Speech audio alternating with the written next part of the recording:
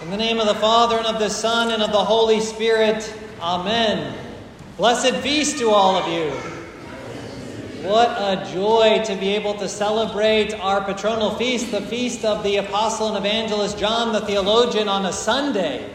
It's an unusual occurrence for it to happen on a Sunday every 5, 6, 7 years or so. But when it does, it allows us to be able to celebrate the feast with as much pomp and as much festivity as we can possibly muster. And because every other Orthodox church in the world is celebrating the Divine Liturgy today, it's as if the entire world is celebrating our feast with us. And what a great joy that really is. Now, joy. Joy was the word that I mentioned a couple of weeks ago. And last week I mentioned the word community and asking God to protect our community. And this morning, as we celebrate the great feast of our heavenly patron, the word that I want to use today is fear. Now that seems like a downer, doesn't it? For our feast day. Fear. But if I were to ask you what the prevailing feeling or the prevailing emotion is in our world, likely you would say fear. Perhaps you would say stress or anxiety or something like that. But in reality, all of that is based on that feeling, that emotion of fear. And in fact, our own community, with the shooting that occurred in Collierville this past week, fear hit pretty close to home this week. With our general community of Shelby County, and then with different things that are going on in our own community of believers, fear perhaps is even the overarching emotion and feeling that all of us have as well. And I am thankful that I can stand in front of you and use that word fear on this day, on the feast of our patron, the Apostle and Evangelist John, because St. John has the antidote. He knows exactly how to cast out fear, and you heard it. If you'll look in your yellow sheet there at the epistle, towards the very end of the epistle reading this morning, it says, "There is no fear in love, but perfect love casts out fear. For fear has to do with punishment, and whoever fears has not reached perfection in love." Now, sometimes that word punishment, the one that we read this morning, actually said fear has to do with torments. The things that torment us, the situation that is around us that we are fearful and afraid of. And so John gives us the answer. Perfect love casts out fear. Now I know, speaking just for myself and perhaps for all of you as well, I know that I don't have that perfect love because I still feel fear. And so thankfully, even in this very short passage that we have in our epistle reading, St. John in himself, in all of the works that he wrote, helps us to be able to know how to cast out fear and how to instead instill in ourselves and help to cultivate not just love, but perfect love. The perfect love that casts out all fear. And there are two things that I think he tells us that we have got to do in order to cast out fear. And the first one is in the sentence right after the one that I just read. It says, "We love because he first loved us." And of course that he is talking about God. God loves us. And I know that that's perhaps the most basic thing that is said to you and that you hear from this spot throughout the year. But how much do we actually remember it when the going gets tough? We all need extraordinary reminders about how much God truly does love us. And I feel like that's perhaps one of the great missions of our heavenly patron. John wanted to instill the fact that God loves his creation, that God loves each and every one of us in every single word that he wrote. And in fact, you even get that by how he addresses him, as how he calls himself in the gospel. When you look at the Gospel of John, although it's written by John, and we know that it's written by John, and he places himself there, he never says his name.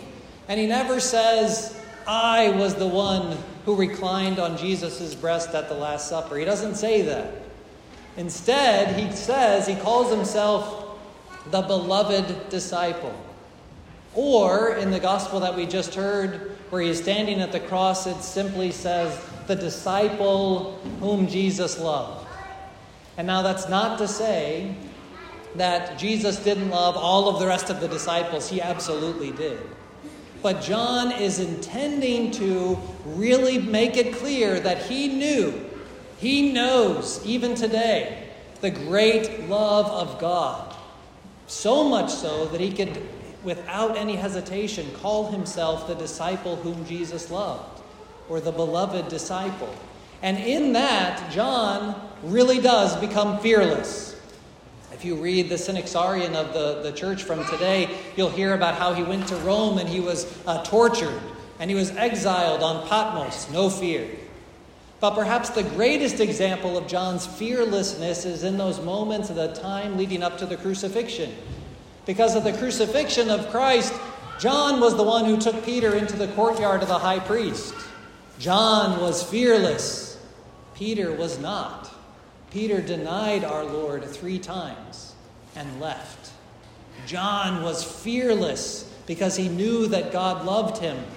And he went even to the foot of the cross. And there at the foot of the cross, when everyone else had left, as we heard in the gospel this morning, was only John and our Lord's mother, Mary, and the disciple whom Jesus loved. And it was there in his fearlessness that John was able to behold and see the greatest act of God that ever happened, the crucifixion, the sacrificial death of our Lord, which in and of itself destroyed the power of anything that we should have any fear over. And so in his fearlessness, he was even confirmed in feeling and knowing and understanding the great love of God. And so the first thing that we need to do, especially when we forget the great love of God, is to do everything we can to be reminded of it. And the best place for you and anyone to be reminded of the great love of God is to be exactly where you are sitting today. In the worship of the church, in the divine liturgy. Because here in the worship of the church, we see the great love of God in the iconography. We see the work of our salvation. We see the saints who themselves loved God and lived the life of righteousness and were rewarded with a place in the heavenly kingdom. We hear the love of God in the hymnography of the church. One of the most common phrases that is used in the church is calling God the lover of mankind.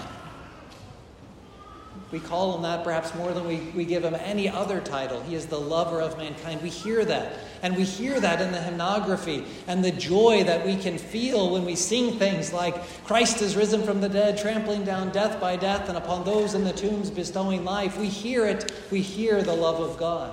We even smell the love of God. How many of you can walk into any place and you smell incense and you feel like God is there? Because you've been attuned to it here. You know that even the incense, the smell of this place, triggers us to knowing and understanding we are in a place where God dwells. We touch the love of God by venerating the icons in the church and the relics, and by even making the sign of the cross ourselves. Because by doing that and touching ourselves with our hands as we make the sign of the cross, we are ensuring that the cross is not just some sort of theoretical thing that happened, but it is a thing that touches me every single day of my life. We touch the love of God. And of course, we taste the love of God. We taste the love of God by partaking of the Eucharist, because it is the medicine of immortality. It is the thing that we can put into ourselves that has life within itself. And so here in the worship of the church, we are given the surety, the certainty that God loves us. And so when we are out there and we have fear, the first thing that we need to do is to come here, is to surround ourselves with this so that we can know that God loves us. And when we know that God loves us, we then love him back. And Christ says to the disciples in the Gospel of John, if you love me, follow my commandments. And so we live a life of virtue. We follow the commandments of Christ. And at the same time that he says, if you love me, follow my commandments, he says, a new commandment I give to you. And that's the second thing that John gives us to know, to get that perfected love that we need to cast out fear. Going back to the epistle reading, it says here in the first line there, if we love one another, God lives in us and his love is perfected in us. We know that God loves us, we love him, and we love others, and therefore we have that perfect love. It takes that perfect love to really drive out fear, and it really truly starts with remembering that God loves us. And if we remember that, then we are able to love God and to love one another. And in fact, that might even be just the simplest thing that John ever said. The last words. Today we remember specifically his repose. And the last words that he offered to those of his followers before he died was, little children, love one another. Love one another. Fear. Fear brings about division.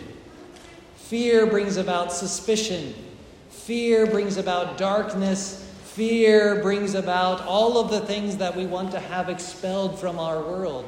And fear even seduces us to think that the way to stop fear is to get rid of the thing that we are afraid of. But that's not what we are taught as Christians. Perfect love is what casts out fear. We might seclude ourselves, separate ourselves away from everything that is fearful. We might hope for the destruction of some people so that we might not be afraid of them any longer. But I promise you, once that happens, you'll find something else to be afraid of. Perfect love casts out all fear. And fear has gripped our world. So here's the challenge. Today we are celebrating the feast day of our patron. We call ourselves St. John Orthodox Church. Well, if John is telling our world that perfect love casts out fear, guess what our job is? To show that to the world. If we are to truly be St. John Orthodox Church, the only way that we can live up to that name is if we live and attempt to cultivate and have that perfect love that drives out fear. Because if we don't do that, then we're just adding to the darkness. We don't have joy, we don't have real community. And so the challenge for us as we celebrate our heavenly patron is to ask for his prayers and say, John, you did this. Help me to remember that I am a beloved. Help me to remember that I am one, the disciple whom Jesus loved as well. And then in doing so, John, pray for me and help me that I might be fearless like you, that I might put myself into places to remember the love of God. And John, pray for us that we can then show the knowledge of God's love for us by loving God back and loving our neighbor. And there we will cast out fear. Maybe not from the rest of the world, because there will always likely be fear until our Lord comes again and destroys it finally. But even here, in the little places where we touch, perfect love will cast out fear. May the prayers of our heavenly patron, the apostle and evangelist John the theologian, help us to be able to put his name on us as St. John Orthodox Church and be the example that drives fear out of this world by the immense love of God that we know and that we then show. Glory to the Father and the Son and the Holy Spirit. Amen.